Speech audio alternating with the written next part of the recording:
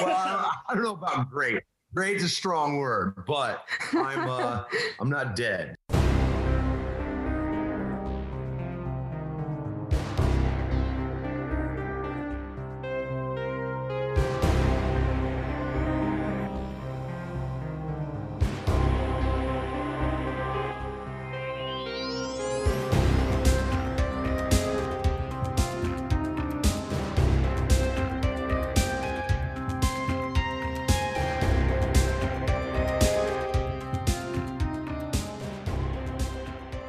Hey, welcome to the Corey Taylor interview. This is Ted with Dread Central, here with Abby. And we're doing this interview for Bad Candy, which is a film that you not only had a role in helping produce, but also, had an acting role in. So we're here to talk a bit about that. How are you doing today, man? I'm good, man. I'm good. I'm stoked to be talking horror with some fellow geeks, man. I mean, doing the horror conventions has really gotten me into doing that again. So it feels good to just rap about cool shit, Yeah, I feel yeah. I mean, to me, honestly, the best interviews are ones where I can just you can tell that the person gives a shit about what they're doing, and it's pretty obvious from your body of work that you give a shit about horror. So a lot of our questions today are going to be based on that. We actually the big people at home can't see it, but I have the questions right now because every once in a while I try to be a professional. Generally, I just wing it, but I was like, all right, maybe I'll write them down. Start today. Oh, great. So I'm your guinea pig for being responsive. Fucking awesome. Yeah, funny. Yeah, who knew that you would be someone's guinea pig for being responsible? Anyways, Abby, your book here is having the first question, so why don't you kick it off? Yes, I'm so excited. Thank you for interviewing with us. It's a real big honor. So my first question for you in regards to Bad Candy, you've had a lot of experience with your extravagant career, having interviews and stuff. And part of that is being on radio shows. So your character, Chili Billy, is there any particular radio host or DJ that inspired you for that? Or was it more just something that you kind of put together yourself of something that you wanted to reflect? Yeah, that's a good question. It was a little of both, I'm not very, I shudder to say method, when it comes to putting this stuff together. I tend to just play a version of myself doing that job. So, but at the same time, the radio thing came very naturally because I not only had a radio show for a while, but over the years, I've been offered countless radio shows just because of my voice, which just has that natural radio lilt that can, you're tuning into WKMP. It's going to be a great night. So I've always just had a really good voice, as my friends used to say, a face for radio, if you will. So I've always had a really great timbre to it. So playing Chili Billy in the movie was really natural because not only could I just kind of riff and throw different stuff out, and just basically pretend that it was a real radio show, but, from experience and because some of my favorite shows that I listen to are very talk based. I just kind of drew from that, anything from, obviously Stern to Coast to Coast, which is a crazy show that, really touches on everything. Hell yeah, Art Bell. So I've been listening. Yeah, and I had honestly had the pleasure of being able to be a host on Coast to Coast, or a guest, excuse me, on Coast to Coast. Way back when my paranormal book came out. So I got to be a part of that legacy, So yeah, when it came to Chili Billy, it was pretty easy to just kind of draw on experience and know how, kind of kicking into how people would be on the radio. And then the back and forth between me and Zach was rad because, I've actually had engineers who I've been able to, kind of rile up and fuck with, and it was just, it was just a good time. Yeah, I was wondering because in the movie, you kind of give him some shit. So I was wondering if you ever busted out laughing because it was just, you had to do it over and over again. Busting each other's balls the entire time we were filming. First of all, he's one of the raddest dudes on the planet. And it's Zach, it was so cool to be able to just hang. He made you know, I mean, I've done movies, but I'm not an actor, you know, like he just makes it so easy to be relaxed with him. And we just kind of walked through stuff together and we're able to really, you know, build this great relationship, you know, and our dynamic was cool. And we started the day, basically just kind of making stuff up. You know, there's a scene where we're kind of standing at the dry erase board, kind of going through what we're going to talk about. And I think there was probably about 10 minutes of just us going back and forth, improvising and making up stuff that we were going to talk about, and me erasing stuff and writing different stuff in, and then erasing that. I would love to see that footage because it was so ridiculous. The crew was having to bite lips because we were making them crack. And once we said cut, we all just fucking lost our mind. It was just, so it was really great, man. It was really a lot of fun. And then we took that back and forth and we just kind of put it on film, man. We had a lot of fun doing it. Oh, that's great to hear. It definitely, I feel personally, it shows. Maybe that's just because, you know, I've watched interviews with you before, so I know kind of like your personality a little more than like the next person that wouldn't. But you could just tell that like you were having fun with it, and there was definitely like that off-camera chemistry that really added to the role. So it definitely showed. I was just glad to play. Oh, sorry. Go ahead. I didn't mean to interrupt, man. Oh, it's okay. I was just gonna say I was just glad to not play a bad guy this time. And Fear Clinic played a huge bag, so it was like I was just glad to play somebody that was actually kind of likable, you know. What I think is actually that's where I'm more familiar with you from was from Fear Clinic than this. Oh, like, Bauer, the mighty stash of Bauer. Yeah, that was. And for everyone at home, there's a little pop-up that just came up. I had to never say I'm not fucking dedicated to my craft, because I just upgraded to the pro version of Zoom so the meeting wouldn't end early because we were doing a test call before this to make everything. Look at you being all big money bag. Yeah, so yeah, right. Yeah, totally. I can use big words too, dude. You know, he's not just Mr. Dickhead. He's got vocabulary. The honorable Mr. Dickhead. To be clear, in the pre-recording, he did say that we could call him at least Mr. Dickhead, so that all of you at home that didn't see the previous part, Abby is not just randomly calling. Yeah. She's not the boldest person on the planet.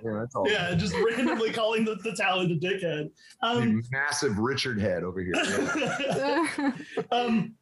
Anyways, I actually, you know, I had a question that this always actually really interests me whenever I see someone that's like kind of a multi-discipline talent. You know, right. You've done the music, you've done a lot of different bands with a lot of different energies to them, you know? And, you know, the question that I really have is, when you first started in your career, your artistic career, you know, was the theatrics always a part of it for you? Like, did you always want to do acting? And, you know, because especially with some of your bands, you know, the theatrics of the stage performance are a lot like acting, but more close to like a play. You know, you're there to entertain a crowd, trying to pump them up. And then you go onto the stage and, you know, you're putting on a similar character. So do you always want to be that kind of like a character actor, or did that kind of come later in your life? No, that kind of came later, you know. I mean, honestly, the theatrics were much more of an artistic expression than they were about drama, you know, or true theatricality. Like, we weren't playing characters. This was much more about revealing a part of ourselves in the music that visually you can't really explain. It's like if you go and listen to like heavy music that doesn't have a visual like that, it's almost like they would tell you that the person inside doesn't look anything like the person who's actually singing it. There's like a totally different face there. So with Slipknot, that's kind of what those masks represented, was, you know, showing and revealing that side of ourselves that needed that aggression, that needed that, you know, that type of celebratory creativity, you know, or aggressive creativity, really. So yeah, man, I never thought that it would transfer to me doing acting or anything like that, you know. And you know, and obviously I'm not a trained actor or anything like that, and that's very obvious from, you know, my work, my body work. But you know, I'd taken drama in high school. That was about as close as it got, and I guess I have a knack for the only thing I can say is amplified personality. That's all I can really say is like I just kind of pump myself my version of myself up and just, put it up there. And in that way, I have that in common with, being on stage and entertaining, because that version of yourself is so pumped up and so massive is really the only word that you can say, because you need your ego and your personality needs to fill that room. Right. When it comes to, entertaining people. So it's basically the same type of approach when I do a movie, is trying to not be a total dickhead, if we can drop that name again, but also Mr. Dickhead. Find my place in the ensemble, Yeah. I mean, but how did you get there? I mean, were you born with that ability to come into a room and fill it with your personality, or like, was there a point? Yeah. I think so. I mean, the one of my earliest memories, one of my proudest memories, and this is actually the memory that I have where I realized I had a gift for music, was my cousin Lisa Glick, formerly Lisa Glick, now Lisa Darling. She was the person who kind of got me into listening to music and whatnot. She was a little older and she had a more legitimate taste in music, whereas I was just I was young, so I was still top 40, just whatever my mom subjected me to, basically. And so I was listening to music with her, and I was, kind of learning about, stuff like punk rock and like early Def Leppard, when they had more of like an AC/DC vibe to them. And she was playing the new Journey album, which was Escape, and she was playing, Separate Ways, right? And I had seen it on TV, on MTV, because the video was on there. So I just started singing along to it, and that was Pitch Perfect. And she stopped me and she was like, "Are you singing along to this?" And I was like, "Yeah." And she pulled me out into the living room with all of my aunts, my uncles, my grandmother, like all my family there, my cousins and stuff. And she put that LP on, because it was vinyl at the time. Put the LP on. She goes, "Everybody you need to listen to Corey sing this song." And she stuck me in a corner.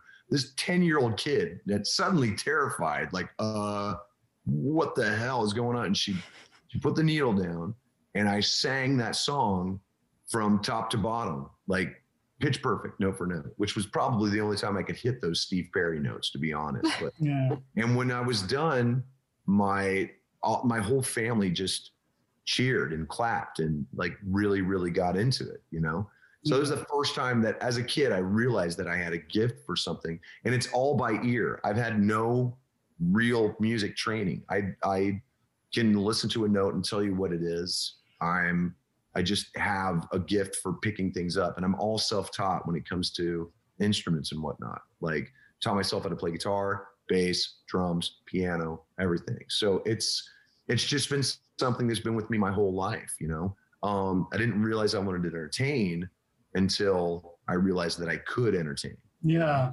Yeah. Mm. It's always cool to be able to find a way to like make a career out of your passion. And you've definitely done that to a pretty big extent.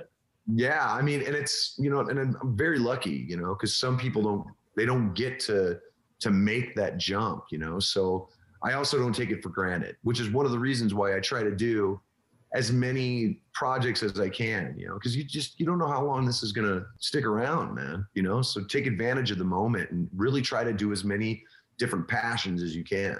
Yeah. That actually leads really well into the next question, Abby, that you have written here. Yeah. So speaking of all your different arms and different places, before I say this though, do you still wish you had those high vocals? No, man, I'm actually pretty good with the range that I have. I actually have a very broad range. If it was any higher, I probably would lose a lot of the low. And I like songs that are in a lower register because they have a more defined sense of melancholy, especially when you're singing something like a sad ballad, man, something that really you want to, or if I'm doing creepy shit like with Slipknot, things like the beautiful thing is like the verses in Vermilion, where it really has that lower, that kind of haunting and yet intimidating vibe. So no, I don't think I would want range higher than it is. That's once, and not to be crude or anything, once my balls dropped, I became a very good singer. Let's put it that way. I guess I asked that question because I'm still hoping for a reboot of the 1994 Stone Sour demo. Oh my God. You know what? I don't even think I could hit those notes now. Like I was so young. I think I was 20. It was right before I was 20 or 21, excuse me. So I still had a little bit of that youthful exuberance kind of hanging on me. And there's some of those notes that I can't even think about those notes. I get a headache, you know, like it's that. I know, it's so good though. It's so good. I listen. You know what? I listen to it pretty often.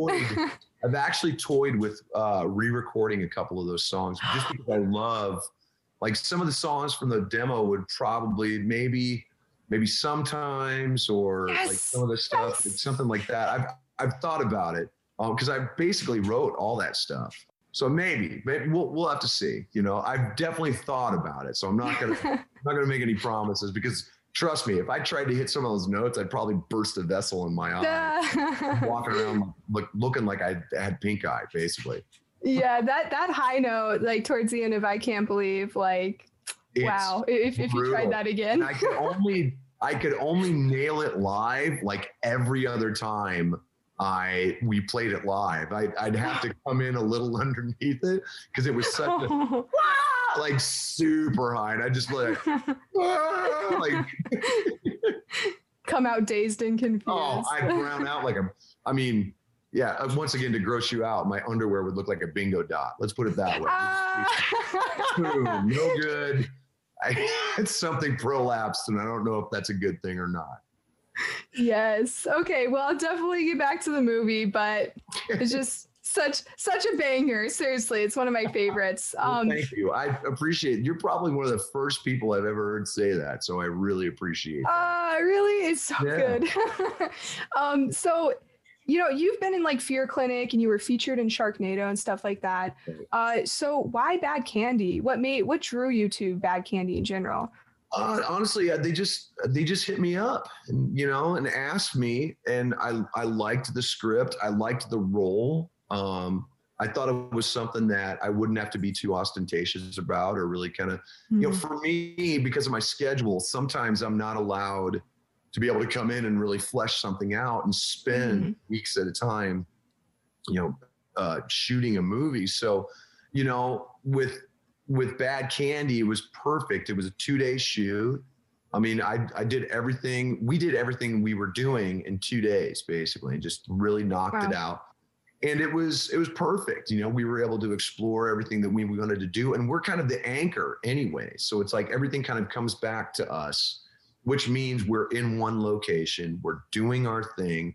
We can kind of manipulate the things around us, but we don't have to, you know, we're not running off to different locations and whatnot. So it was perfect, you know. Something like Bad Candy, where it worked with my schedule and it was interesting enough that I wanted to do it. It just made sense, you know. There have actually been many times where I've been offered a role and I just haven't had the time to really do it, you know. Like it's bummed me out, you know. It's made me wonder if maybe if I have some like extrapolated time off, if I could go in and do something, you know, really work a role from start to finish and be able to create personality around that. But at the same time, because it's not my main passion, it's not something that, you know, I'm kind of chasing right now. Like, I mean, I've written a movie, which I'm sure we'll talk about. And I'm hoping to be able to be a part of that. But it's one of those things where I'll probably only kind of come in and do a bit part for it and come back out and leave it to the, you know, the professionals, you know. But something like Bad Candy was perfect because it was just, you know, it was a small amount of time. It was a lot of fun, and they didn't need me to carry the movie, you know, and that's something I wouldn't wish on anybody. Well, this leads well into like the next question, because, you know, you've done a lot of things, you know, with the House of Golden Bones, with the comics and stuff, and you've had like a handful of books that you've written as well. So it's kind of like a what haven't you done or what can't you do kind of thing. But is there anything that you haven't done that you still want to do? Well, it's actually, I mean, it's kind of touching back on what we were just talking about. You know, my one thing that I've always wanted to do is create a movie, write it, and then see it from start to finish, from soup to nuts. So basically from the ink on the paper to the step and repeat at, you know, the big world premiere. Like that's been something that I've wanted to do for a very long time. That I've written a lot of scripts over the years and whatnot. And as I've gotten better at it, I've like slowly but surely started to show them to people instead of just been like, oh, this is garbage, I'm not going to show anyway. But I'm actually just about to break ground on my first real script, the first real story anyway. I'm hoping to shoot next year. It's called Zombie versus Ninja, and is exactly what I just said. It is that, and it's going to be kind of a gonzo horror with hints of comedy, but some real gore, some like crazy effects. Hopefully, all practical, and we've got a director, we've got the effects, we've got the finances. Now we just need to, we've honed down a location. Now we just need to cast it and get it ready to go. And then I'm going to score it with Roy Mayorga from Stone Sour. And yeah, he's so brilliant. Like his scoring stuff, the soundtrack stuff that he does is so good that I knew that like I would want him to be the guy to do it with. So, yeah, so cool. I'm really, really stoked, man. I'm hoping to really get that started next year. Obviously, the pandemic put a hold on stuff, but it also allowed us time to really flesh things out. And my director, who I'd love to tell you, I'll tell you once the everything goes off. He did a pass. He did a pass on the script, and we were able to really put something together rad. And it's going to be. He took it in directions that I didn't even realize, man. So I'm really, really stoked to get this out for people to see. Oh, that's so exciting! Wow. Oh, so cool. Yeah, no, that is super cool. I mean, that's super awesome to hear. I would love to see the gore effects in Zombie versus Ninja. Yes. I can imagine, because like the last Ninja movie that I saw that was like really good was like Ninja Assassin back in 2004, starring Rain or something like that. I think it was maybe 2008. Trying to remember when I saw it, but that's and it was good, but there was a lot of CG. Yes. You know? And that kind of took it away from me. That was honestly one of the things that I loved about the Kill Bill movies. Right. Was that it was all of that was so practical. So it's almost like you take the sword fights from the Kill Bill movies and then combine it with the horror from Dusk Till Dawn. That's what I'm hoping to put together. This crazy, fucking insane, chaotic movie. You know. I love From Dusk Till Dawn. Probably one of the That's best one of my favorites. Yeah. That's like serious to this day. And I saw it 4 times in the theater, man. Like when it first came out, and I was just. I mean, and you look at the first half of the movie, which, you know, is a lot of the Quentin Tarantino influence. And the second half, which is like pure Robert Rodriguez. Absolutely. And you get this tonal swap that's just like, if you were to show that to a producer, right, like a Hollywood producer, they'd be like, what the fuck is this movie? And it comes out and it's fucking golden, you know what I mean? Yeah, absolutely. And that's, you know, a lot of people had a problem with that at first, but it holds up. To this day, it holds up. I showed it to my son because I've been slowly but surely like walking him through a lot of my like cult classic favorites and shit. And I sat him down. I was like, I'm about to expose you to one of the greatest horror movies ever made. Yeah. And he was just blown away the entire time, which was so rad. I loved it. Yeah, I mean, like so many of those older like horror movies that like are classics today, like were either savaged by critics when they came out, or like if you could imagine putting the script in front of a producer and they'd be like, "What the fuck is this?" Like films like The Thing, savaged when it came out. Predator, it bombed. So that was good. Like one of the greatest horror movies ever made. Like you're just like, but here's the thing, like. Sometimes, I mean, to me, it reminds me of a lot of the painters who are not appreciated until, and like they're only appreciated posthumously, basically. Yeah. Mhm. You know, like their art and their paintings are only really appreciated once they're gone, you know? And that's kind of the way, honestly, a lot of Carpenter's movies are. I mean, think about it. I was just going to say that. Yeah. The Thing, tanked. Big Trouble in Little China, tanked. Prince of Darkness, tanked. Like, those are amazing movies. Like, I mean, what especially are you like talking about? all three of those you just mentioned now are considered to be like pinnacle classics of the genre. Not Big Trouble in Little China is more of a comedy, but like in that era, like in that zone, it's like it's right. So fucking masterful, you know? Absolutely. And yeah, and it's like I you know, it's so funny because it leads perfectly to my next question, which was, you know, you're one of the producers on, you know, In Search of Darkness. You know, obviously you have a huge affinity for this genre. And the next question was, you know, what does horror mean to you? And we were kind of already getting into that by this conversation. So, you know, I'm curious, you know, what do these old films like mean to you? How has it inspired you, you know? Oh man, you know, I mean, it's weird. It's such a, I don't want to say complicated question, but it's multi-layered. It's definitely multifaceted because for me, when I was growing up, watching movies and definitely watching horror was an escape for me. Mm-hmm. I didn't have the best childhood. I didn't have the best upraising. I didn't have the best anything really. And I mean, I didn't have the most stable childhood. So for me, the only thing that was really stable in my life was music and movies. And this was at a time when I had no supervision. And if I did have supervision, it was violent, you know? So I spent a lot of time by myself and I tried to spend as much time by myself as I could. So I would steal money, take in bottles and cans and whatnot, save up money and rent movies and just check out and just stay away from people and just watch movies by myself, you know? And those worlds were so big, you know, because not only was the supernatural possible, but magic was possible. Heroes were possible. Good was possible. Yes, evil was possible, but good in massive doses were possible.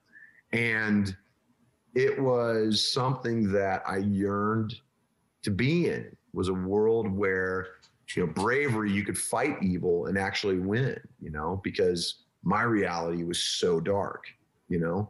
I loved the idea that there was a bigger world out there. I loved the idea that there were bigger possibilities than what was presented for me, you know. So horror has always been, in a strange way, a safe place for me. It's, you know, always been, yeah. I totally relate to that. You know, when I was a kid, I was my parents are great. I don't want to pretend like I had, like, you know, they weren't wonderful, but I was really sick growing up, and so like death was a part of my life at a very early age. Like I had an understanding of my own mortality as young as like 5. Right. And, you know, and you'd think that would make you kind of shy away from that kind of stuff. But to me, like, I always felt really isolated from other kids my age because I didn't feel like they understood what I was going through, you know, and my parents certainly didn't understand, you know, they were loving and caring. But, you know, when I got into horror, it was like, I finally found a place where I wasn't weird, you know what I mean? Right, where that like that kind of morose, morbid sense of I got a very gallows sense of humor, you know, and like to the point where even other horror people are like, "Damn, that's dark." And so like, you know, but horror has always been a safe space for me. Like I just watched *Malignant*, the new James Wan film. Don't tell me anything because I haven't seen it yet. I haven't seen it yet either. Yeah. There's a lot of gore in it, like real like 80s style gore. No, yeah, I heard that there was like a Fulci vibe to it, like. Yeah. Yeah. It's like Basket Case or one of those old practical effects films where there's just like blood and yeah, it's great. And the thing is that a lot, and I feel the same way about *Malignant* that I feel like people are saying about *The Thing*, which is like there's a lot of people that hate it, but horror fans, in my opinion, it's like it's fucking great. Right. And, you know, I was watching it and I was like busting up laughing. And the people I was watching it with were like, this is really gross. And I was like, yeah. Like, you know? Yeah. Well, duh. Yeah. So it's so great to hear that because, like, you know, I feel like horror you know, you can have that outward appearance of being gnarly and things like that, and people think it means bad things, but like really what you're doing is you're finding a space where you don't feel so different. You know what I mean? Right. Exactly. And, you know, that's why I create horror. By the way, if you're ever looking to expand your horizons into voice acting in a video game, we do make video games. So if you ever did, yes. Okay. All right. We'll definitely talk about that. I'm all the way down for that stuff. Abby over here is a video game creator herself too. She's really talented. Okay. Right on. Very cool. Yeah. Yes, that would be so cool. Yeah. If I do it though, I insist on a free copy that my wife can play because you can have she's the gamer in the house. So you can have one for her and one for your kid too. All right. If you have any cool friends, like you have to verify that they're cool though. Like we don't want to give them to anyone that's lame. Well, you know. No, I don't know. A lot of cool. Yeah, they're all lame. Yeah. You know, anyways, no, it's just really cool to hear that because I feel that, you know, horror for a lot of people in the industry, especially, you know, it has been a source of comfort where a lot of people, I always hate answering the question, why do you like horror? Don't you get scared? I'm like, yeah, that's where I feel good. Wait, you know? Yeah. I mean, what would you rather be? Would you rather be scared in a moment from a movie that's so well put together, or scared your whole life and driven by stress and anxiety and kept in a place where safety is not a thing? Like watching horror is about touching that stone. It's not about living on that stone. And that's what people don't understand. But it's the same way with metal music. Yeah. The thing that I've noticed the most is that most people who don't like horror have a very limited discography.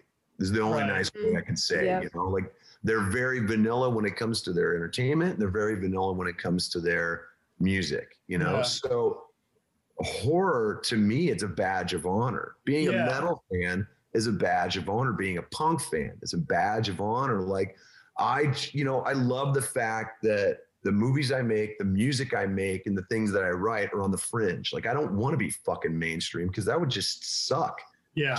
I mean, think how boring you have to be fucking mainstream, man. Like I would rather eat my fucking own shit in front of my kids than do that. Yeah, I feel yeah. I mean, actually, the reason I brought up the video games thing wasn't just entirely to pitch, but to say that, like, you know, I write the scripts for them, and it's like I have to tap into something deep in order to make a good horror script. You know, like it's not just let's put all the blood that we can on screen. It's like let's tap into something that like is that visceral, that real raw emotion. Right. And I think that is something that, you know, you can write a script for, you know, Must Love Dogs too, you know, and it's like they meet and then they kiss and then they have the will they and they won't they. And it's like, you know, I can do it in my sleep, but like, you know, tapping into that real dark raw emotion. If when you're writing that, you should feel spent at the end. You know what I mean?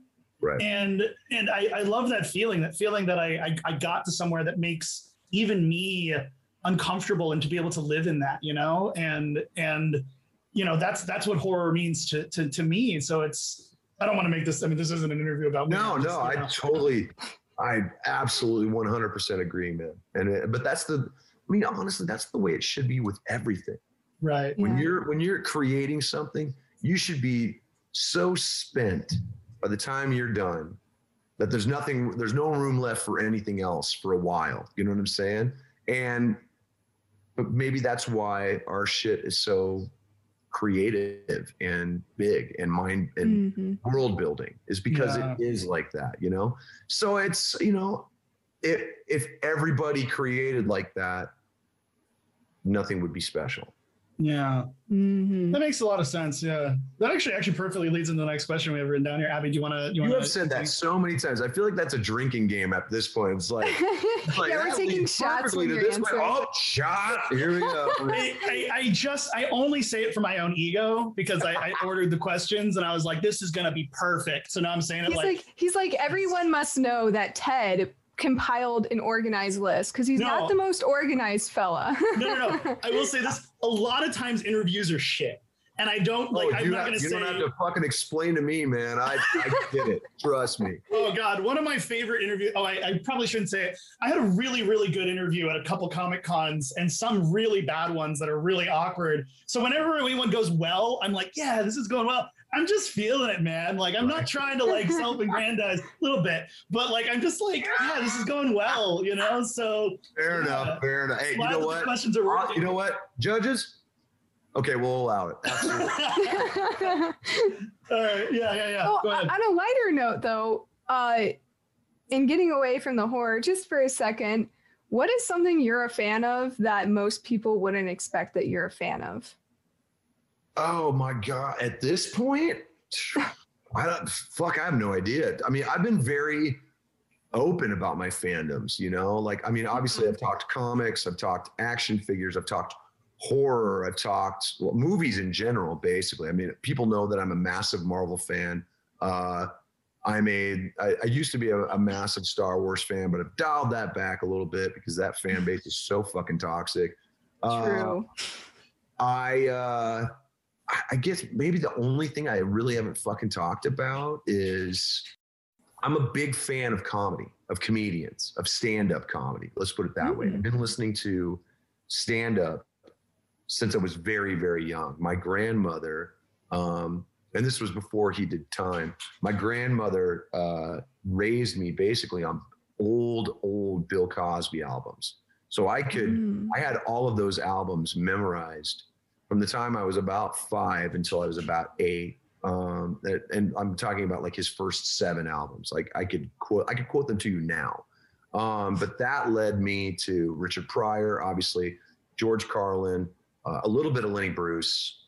And then that kind of exploded into the 80s wave of comedy, like Sam Kinison, Bill Hicks, even like more niche stuff like Stephen Wright. Like, so I love, and that hasn't gone away. That's probably been the one consistent thing through my life that I've always loved is stand-up comedy. So Bill Burr, Dave Chappelle, Tom Segura, Tom Papa, like John Mulaney. Like, I mean, there's so many that I'm such a fan of that it'd be hard to list right now.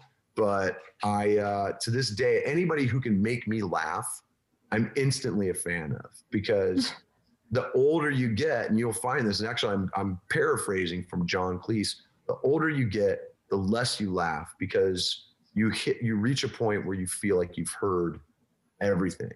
You know what I'm saying? So when I get a good laugh, like a real good laugh, I cherish it. And to me, there's nothing better on earth than a really good fucking laugh, because it can immediately lighten any mood and really pull you out, especially somebody who deals with depression the way I do.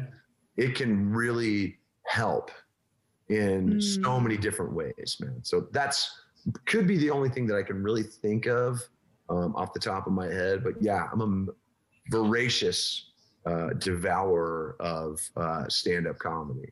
You know, I think that it actually kind of ties back into that what we're talking about with horror, is that like good comedy hits at something core. You know, it's the things that are usually left unsaid.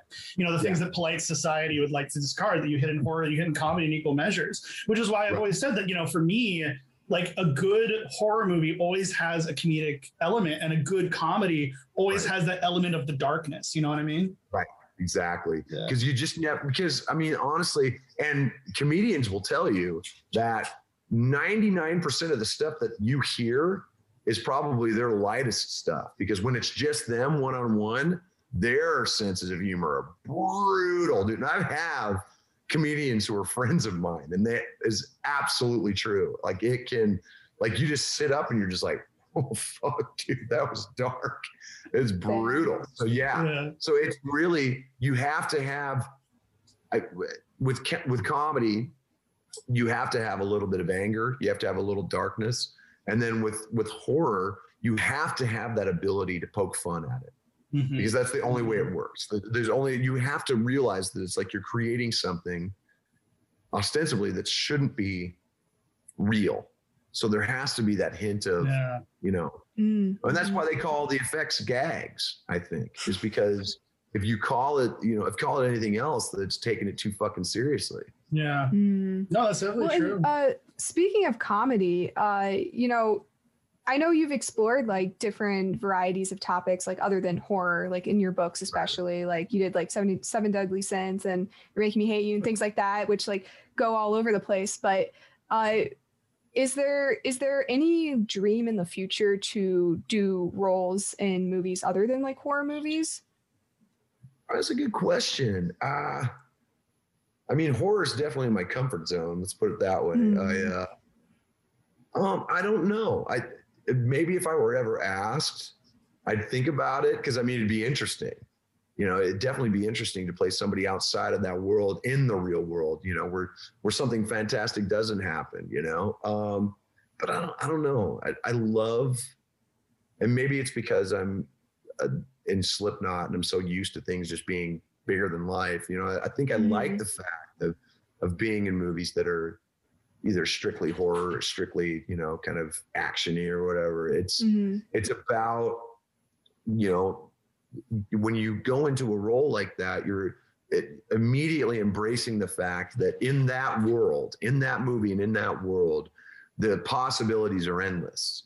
So to me, that's more exciting than playing something like a dramatic role in the real world. It's like, fuck, man, real life is dramatic enough. I don't need to be in Lars von Trier or some shit like that. I'm fucking fine. So no romance movies then from you. No romance. Okay. Fuck no. First of all, no. I don't think I could ever be a romantic lead or anything like that. Second, my wife would probably gut me. She'd probably, because I got offered a horror musical, and there was a lot of romantic to it, and I was reading it out. I was like, oh, there's no fucking way. And I told my wife about it, and she just went. I was like, yeah, that's not gonna fucking happen. I was like, listen, I'm not gonna do it. It's fine. Don't worry. It's all good. Yeah. So no, I'm not looking to fake kiss or lock lips or fucking do any nudes. Fuck that. Abby isn't reading the full question, because the impetus for the question was, do you want to do your tragic love ballad duet with Sheryl Crow, like Kid Rock, purposely overstepped it? She didn't know that was Kid Rock. No one ever knows that's fucking Kid Rock and Picture Away. I didn't know that. I always thought it was just Sheryl Crow, and then like whatever bum dude she found. All you need to know is that it is 5 minutes of the most painful fucking bullshit song you've ever heard in your life. That's all you need to know. Ted likes it. I'm a recovered addict, so I have a little bit of a different relationship with that song. So am I, but I've been in a hotel room feeling sorry for myself. Listen to me. As an addict, I can assure you there are better fucking songs than that motherfucker. Yeah. Well, there's what is it, 400 Channels by the Choking Hazards. I like that one too. That's okay. Yeah. Yeah. Okay. We'll get. Yeah. There's some ballads I like. Tennessee Whiskey I think is good, but that's not really how recovering. Whiskey's okay. God, one of my favorites.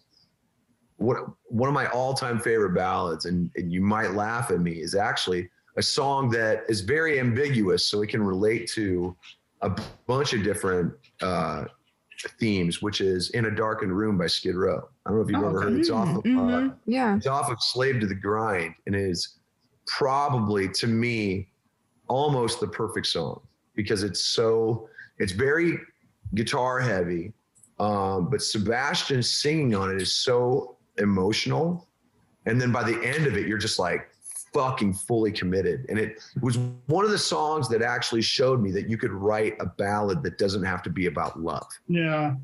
Just be a slow song, which is essentially what Bother which is just a slow song that has nothing to do with romantic sentiment. It has to do with self-reflection when you're dealing with a very depressive state and trying to pull yourself out of it. But sometimes you can't find the top of the well. You understand that vernacular, Yeah. No, I mean, I definitely, speaking, from an act to another, it's like that, those kinds of, I always find those songs that are about, oh, I'm so like, what pisses me off when I watch a movie like or a show like Altered Carbon, and they drink a bunch of whiskey and they're like, now let's go do some action. I'm like, where's the drinking a bunch of whiskey and then passing out and forgetting to like do something important, because that's my experience. Or there's a song called, you drink a shit ton of whiskey, you giggle for about an hour, and then you get super sad. Yes. And then you Irish goodbye everybody, and then you wake up in a forest about 7 miles away. Yeah. That's what I used to do. Yeah. There's a song called The Recap by the Dead South, which is a really good song about. I know the Dead South. Absolutely. They're fucking amazing. Yeah. The song Recap about, they get into a bar fight, and then it's actually about, though, is that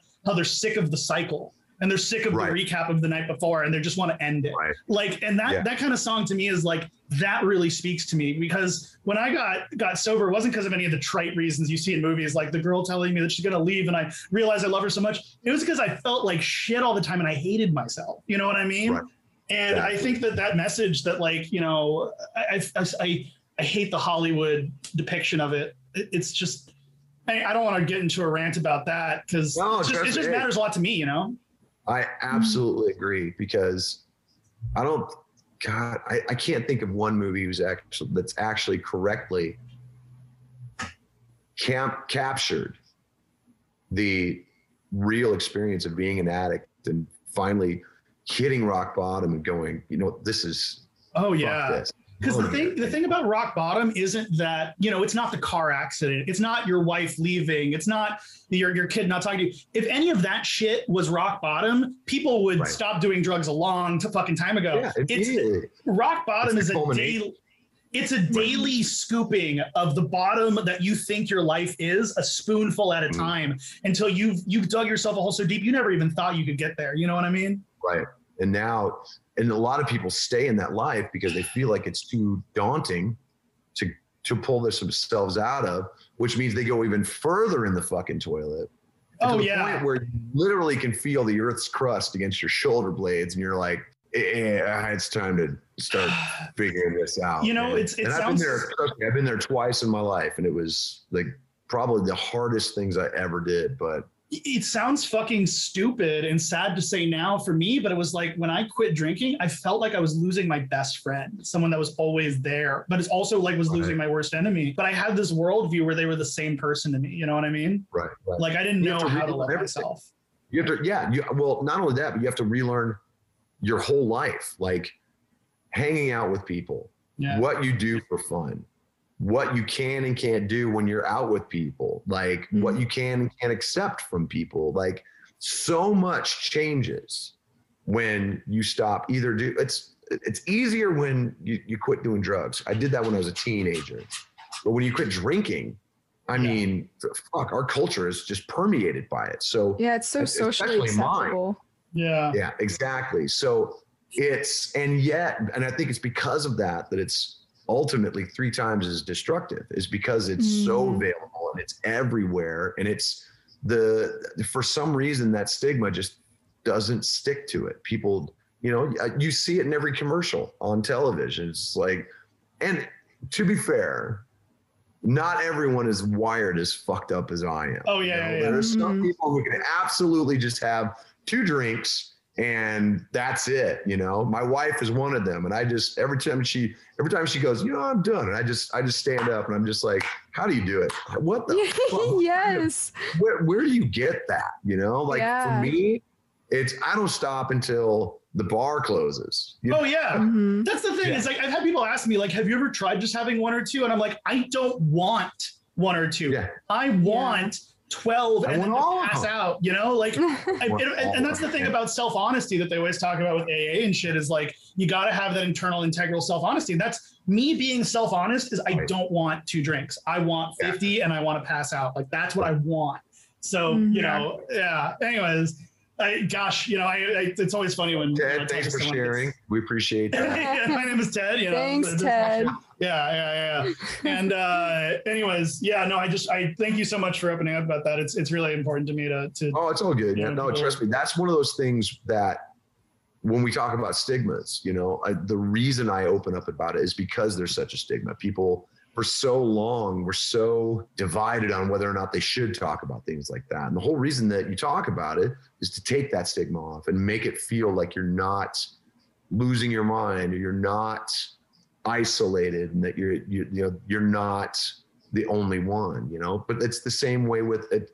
I do a lot of talking about my issues with mental health, and seeking therapy and trying to work my way through the things that I've been through when I was not only younger but just later in life. And that, again, such a stigma on it, because men feel like they can't, it's a problem I have, I'll handle it myself because I'm a man. And it's like, guess what? Sometimes men need help. If you don't know how to fix your car, what do? You go to a mechanic. If you don't know how to fix the things that are going on in your head, you go to someone who can help you do that. And it may not be the first person you go to, but you at least have started the process. And that's one of those things that I don't think is said enough, man. Mm-hmm. Yeah, actually, no, that's actually, whenever I talk to people about, AA stuff, whenever I have sponsees or something like that, I always say, it's so funny because if you had a ham radio and you needed to repair the ham radio and you didn't know how, what would you do? You'd go on YouTube, you look it up. You wouldn't say, I got this, But when it comes to that problem, for some reason, we're like, no, I got this. And, it's like, it's the same thing. You're doing the same thing. You're trying to fix a ham radio, but you're fixing the ham radio in your brain or your heart, your soul, whatever you want to call it, Exactly.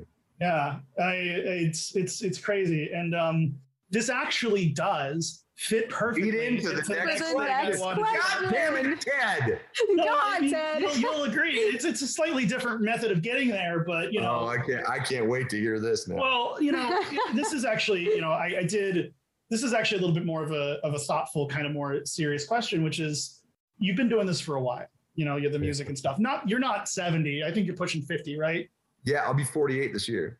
Oh, well, congratulations on making it so far. I feel the same way. Yeah. I'm 31. I didn't think I'd make it past 28. It's the green beans. It is. It's the green beans, Ted. I got to start eating them like now. I had asparagus last night. I hope that helps. But, but you're kind of at this point that's like, you started music when you were in your early 20s. Right. And no one fucking knows. We all dream. I write stories for video games, and I dream that 20 years from now, some kid's going to pick up a game that I wrote 20 years ago and it'll say something to them. Right. And you're now at the point where you can see that happening. I mean, Abby here is 24, right? You just turned 24? Yeah, I just turned 24. And she's a huge fucking fan. Listen to this. She brought up the Stone Sour, Yeah, the 94 damn. I was like, holy shit. I don't think she was alive when that came out. No, I was born in 97. Yeah. Exactly. But you're getting to see now the effect that your work has had on another generation in real time. First off, when you first started, did you ever expect that? And secondly, what's that like now? Like, what's it like to see people and be like, oh shit, I influenced this person that wasn't even alive when I started? Right. It's a trip, to be honest. First of all, I love it. Second of all, I did not expect it. Let's put it that way. I mean, we didn't expect any of this, to be honest. We didn't expect any of this success. We thought we would just be a road band. We didn't expect to become Slipknot. Our biggest goal, honestly, was to just become a band that could release an album and tour successfully and just be a good. We didn't dream of number ones. We didn't dream of, fucking massive hits. We just wanted to be a career band, like a culture band, basically.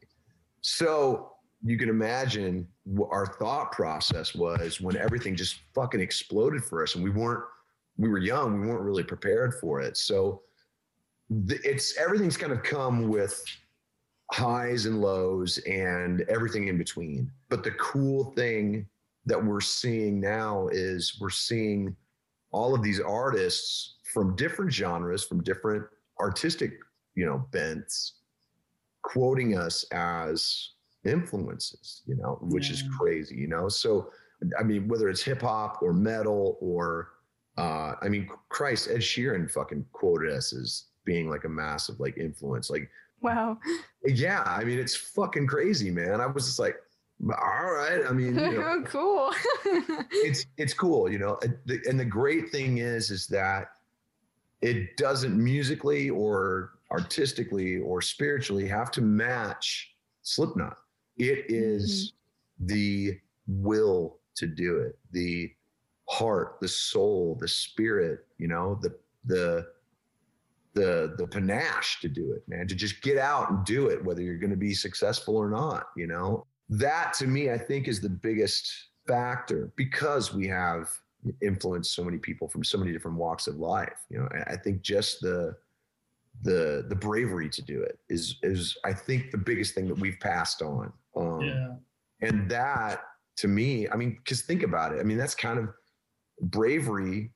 Courage was our whole career. Courage and the balls to do it, basically. Just 9 people from the middle of nowhere, Iowa, in masks and coveralls, playing fucking insane metal with some of the craziest artwork you ever seen. On paper, it doesn't work. Like on paper, you're just like, yeah, it's not exactly a recipe for success. Like there's a football team, that's not how the coach would have drawn it up. But for some reason, we threaded that needle, and we were able to touch on something that resonated and continues to resonate. And I don't know why. And I hope I never figure it out, because that's part of the beauty of it. I just want us to always be able to inspire people, whether I was 25 or whether I'm going to be 50. I love the fact that we're constantly pushing the boundaries and encouraging other people to do it as well. Yeah. I can imagine at some point a producer was like, well, you got to lose the masks because the people can't see your face. That was one of the first things they told us, and we told them to go fuck themselves. Yeah. Yeah. They were like, well, would you ever do it without the masks? And I was like, no. So you'll probably do it without us. Yeah. Well, see, it's like that confidence though, that like you can like go out on stage and make an album and just completely reflect this seemingly ugly like thing. And for me, like growing up, like I didn't have a lot of confidence or anything. And like I started listening to Slipknot when I was in like 5th or 6th grade. And then I grew up with that, and it was crazy for me. And one of the things, Jump the Fuck Up with Max Cavalera and Soulfly. Oh, yeah, one of the things when I'm feeling like really like not confident, or like somebody's kind of walking on me, I just like hear in my head, are you gonna sit down like a bitch, or are you gonna jump the fuck up? And I'm just like, I'm gonna jump the fuck up, actually. So like it's just cool. It's like the confidence to just be like it's okay to like not be okay, and it's okay to be different. And especially growing up, it's like teenagers are terrible to one another. So like it was like one of the things that got me through that, and it still gets me through it, because that's just life. You're gonna go through this shit where people are just gonna dookie on you for just being you. So it's one of those things where you just take it and you walk out there and you just fucking own it. And you don't sit down like a bench, you jump the fuck up. So yeah, like I feel like that's what live your life. Exactly. Yes, exactly. Yeah. So cool. That's so cool. Yeah. So do you actually still have all the masks? Like, do you save them? Yeah. Some of them are on display in like a couple different places. Like I know there's a whole outfit that's on display at a Hard Rock somewhere. I used to have a big case here in Vegas. That had like at the time all 4 of my different outfits and some of the masks and shit. But I have them stored right now because I don't have anywhere in my house to put them. Like I have so much crap from Slipknot that I've started just giving them away to people as Christmas gifts. That's so funny. Just take this, and they're like, wasn't these the coveralls from the Iowa tour in 2001? I was like, yeah, get them the fuck out of my house. Like, I don't want them anymore. Well, I don't want them. Yeah, it's like I just can't. Like, I have nowhere to put them. I have so much crap. Well, you could probably do a movie. Go ahead. I could be storage. Okay, what about the first stinky hair mask? Where's that one? The first stinky hair mask sadly deteriorated to the point where I had to throw it. Oh no! It was too smelly. it melted. It fucking melted. It was the very first. It was a Crash Test Dummies mask that was flipped inside out, and it was the mask that I wore all the way up until the very last show after Ozfest 99. So it made it all the way through Ozfest 99. And then we did a home show, this big radio festival in Des Moines. It's actually the festival where we recorded the live video for Wait and Bleed. So it's that big outdoor, so the sun's out, we're in the blue coveralls. That's the video that we shot for Wait and Bleed. That was the last show that I wore that mask because it was melting so bad that what you can't tell is there's actually duct tape on the inside of it. So I don't have melting plastic like laying on my face. I took it off. I took the dreads. I put that mask on a mannequin head, and it slowly but surely just started to melt to the mannequin head, and it just deteriorated. Yeah. So I went out and bought a scarecrow mask. That's the mask that I used for the rest of the very first Slipknot tour cycle was a scarecrow mask, and I just stuck the dreads in that, and that I still have. And it smells like fucking death, and I will not allow anyone to come near it because it would put it in a box. It would probably cause a whole other fucking vein of or strain of COVID if anybody got past that goddamn. Or like a nuclear meltdown, Chernobyl too. Very much so. Everything would just start falling going into the ground. Oh my god, that takes me back. When you brought up Wait and Bleed, it's like it's awakening memories of like me in high school watching anime music videos. Right. With like it was like the soundtrack mixed over with Dragon Ball Z clips, and it's like but that's the thing is that like that era of like cringe that you have when you're in high school, like is some people are like so embarrassed by that, but it's like that is the start of creativity. You make shit that's like cringe when you're a teenager so that you can tap into something and like. And I always hate when people like shit on someone that writes bad fan fictions or creepypastas or whatever, because it's like the person's learning how to be creative, and that's so. Everybody's got to start somewhere, man. Exactly. Like, you don't just start being amazing. You don't just start being poignant and incredibly creative. You have to write some garbage. You should see some of the shit that I wrote when I was younger. It is fucking brutal. It's so bad. Like, and there's a reason nobody will ever fucking see it. So, you got to start somewhere, man. Oh God, my high school poetry is so fucking bad. It's brutal.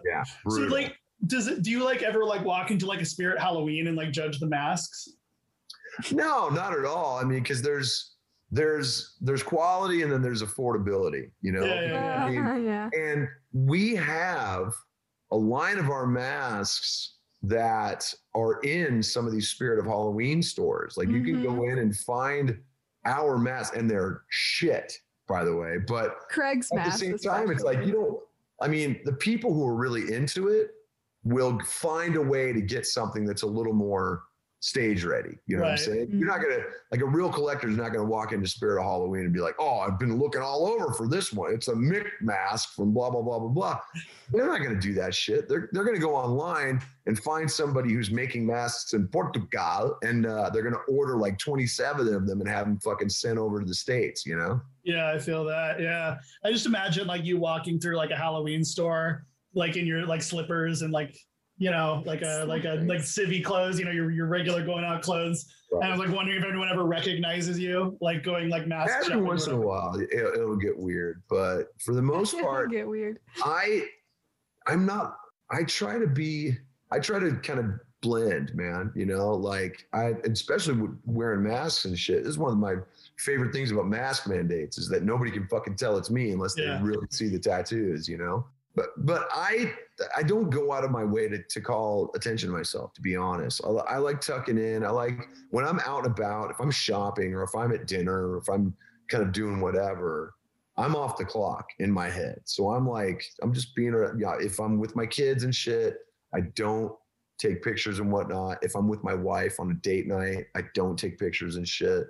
If I'm out by myself and whatnot and somebody comes up, all day long, because why not? It's all good. But if I'm in dad mode or husband mode or whatever, it's, and I don't care if people get upset by that, because at some point you have to draw a line and establish a boundary that is, it's important. And it's the people who don't do that who will wipe themselves out. For the longest time, I didn't have that. I made myself available to everyone, and it wiped me the fuck out. I didn't have anything left for any of my friends or any of my life. So once you do that, I think you draw that line in the sand, and it actually can be very good for your mental health. Let's put it that way. Yeah, I was actually kind of curious, like, you know, how you number ones, things like that, being like super fucking famous and shit. Like, Right. to put it in the words of a poet, super fucking famous and shit. Yeah, like, I was gonna say that was very eloquent. very eloquent. Yeah. It's like, but how do you like stay human? You know, like how do you like stay? Trust me, I have a bunch of friends who have had for the last 20 years who bust my balls fucking mercilessly. Okay, and it's kind of beautiful. But I've also my struggles with my ego kind of stopped when I got sober, to be honest. I mean, to kind of tie it back there, because, you know, you have to embrace the fact that you have an ego. And then once you do that, you can allow yourself to enjoy the things that you do and feel confident about the things that you contribute. But at the same time, that doesn't mean you're more important than anybody else, you know? To me, it's more important to be respectful than it is to be, you know, an overblown egomaniac. And at this point in my life, I don't care. I don't need to be coddled. I like the fact that I don't need to be, you know, walked around by the hand at, you know, like some of these other quote unquote superstars who can't fucking just live their life. They have to have assistants to help them do anything. Whereas I shop for myself, I work for myself, I clean my own fucking house. Like wipe your own butt. Absolutely. I wipe my own ass. I kiss my own ass, but I also wipe it. It's important. Once you have squandered that last bit of self-motivation, self-confidence, self-efficiency, they will coddle you, and they will push you into a corner and make you feel completely marginalized. And that's when ego gets out of control, because now you just expect people to do shit. Now you just expect that people are going to handle shit for you. Whereas if you just lead your life where I'll handle it. I've got my life. I know all my info. I know everything I need. I don't need other people to fucking do it for me. So when people do help me, I go, oh, thank you. I really appreciate that. You know, it's about hubris and realizing the benefit of hubris. So when you see like other friends, creatives, whatever, people that you like going down that path of kind of self-destruction, do you have the sense of, okay, I got to let them do them and then find their route? Or do you wish that you could help? I give them one warning, and then after that, it's on them, because it's true. And I'm not preachy. I know a lot of people think I'm preachy, but I'm not. Like, I'm just trying to be helpful, you know? So I'll hit people up and I'll be like, hey, you know, like I'm seeing a bad trend here for you. You need to kind of rein it in or whatever. And they either take it or they don't, you know? But at the same time, when they don't, that's usually the better lesson, because you kind of have to live it to really realize the reality of it. And I mean, I did. All of my friends who are on the same kind of level have. And once you've been through the meat grinder, man, they put you back together, you just realize you're just hamburger like everybody else. Yeah. Well, you know, that's the thing too, is that like, for me, it's easier to realize that I have these struggles that I have to go through than it is for me to watch people that I love do it. You know what I mean? Right. Yeah. But there's a certain like peace that comes from acceptance that, like, you know, that other people have to go through their shit to get to where they need to go. And like, just try to see that end and hope that they get there, but having to let them do it is like a struggle, but it's also like a beautiful kind of thing when you watch it happen, you know? Right. It's hard. No, it's okay. I've gotten to the point in my life that if their bullshit affects my life, then that's when I go, you know what? I'm stepping away from you.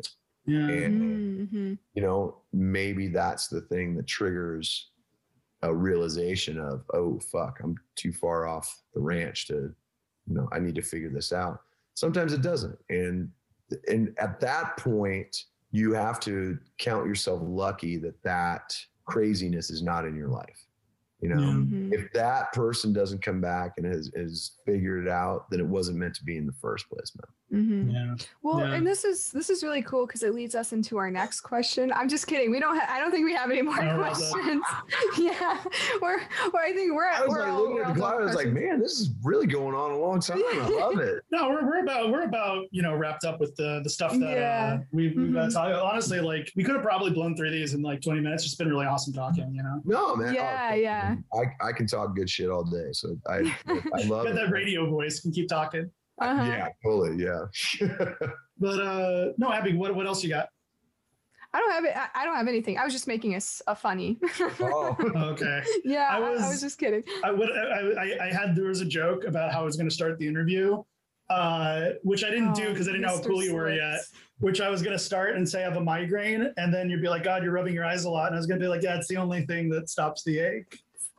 Slowly. I knew where you were going. Oh, other people have made that I joke. See, and I let thought I it you was- told- get there. I told you. I still loved it.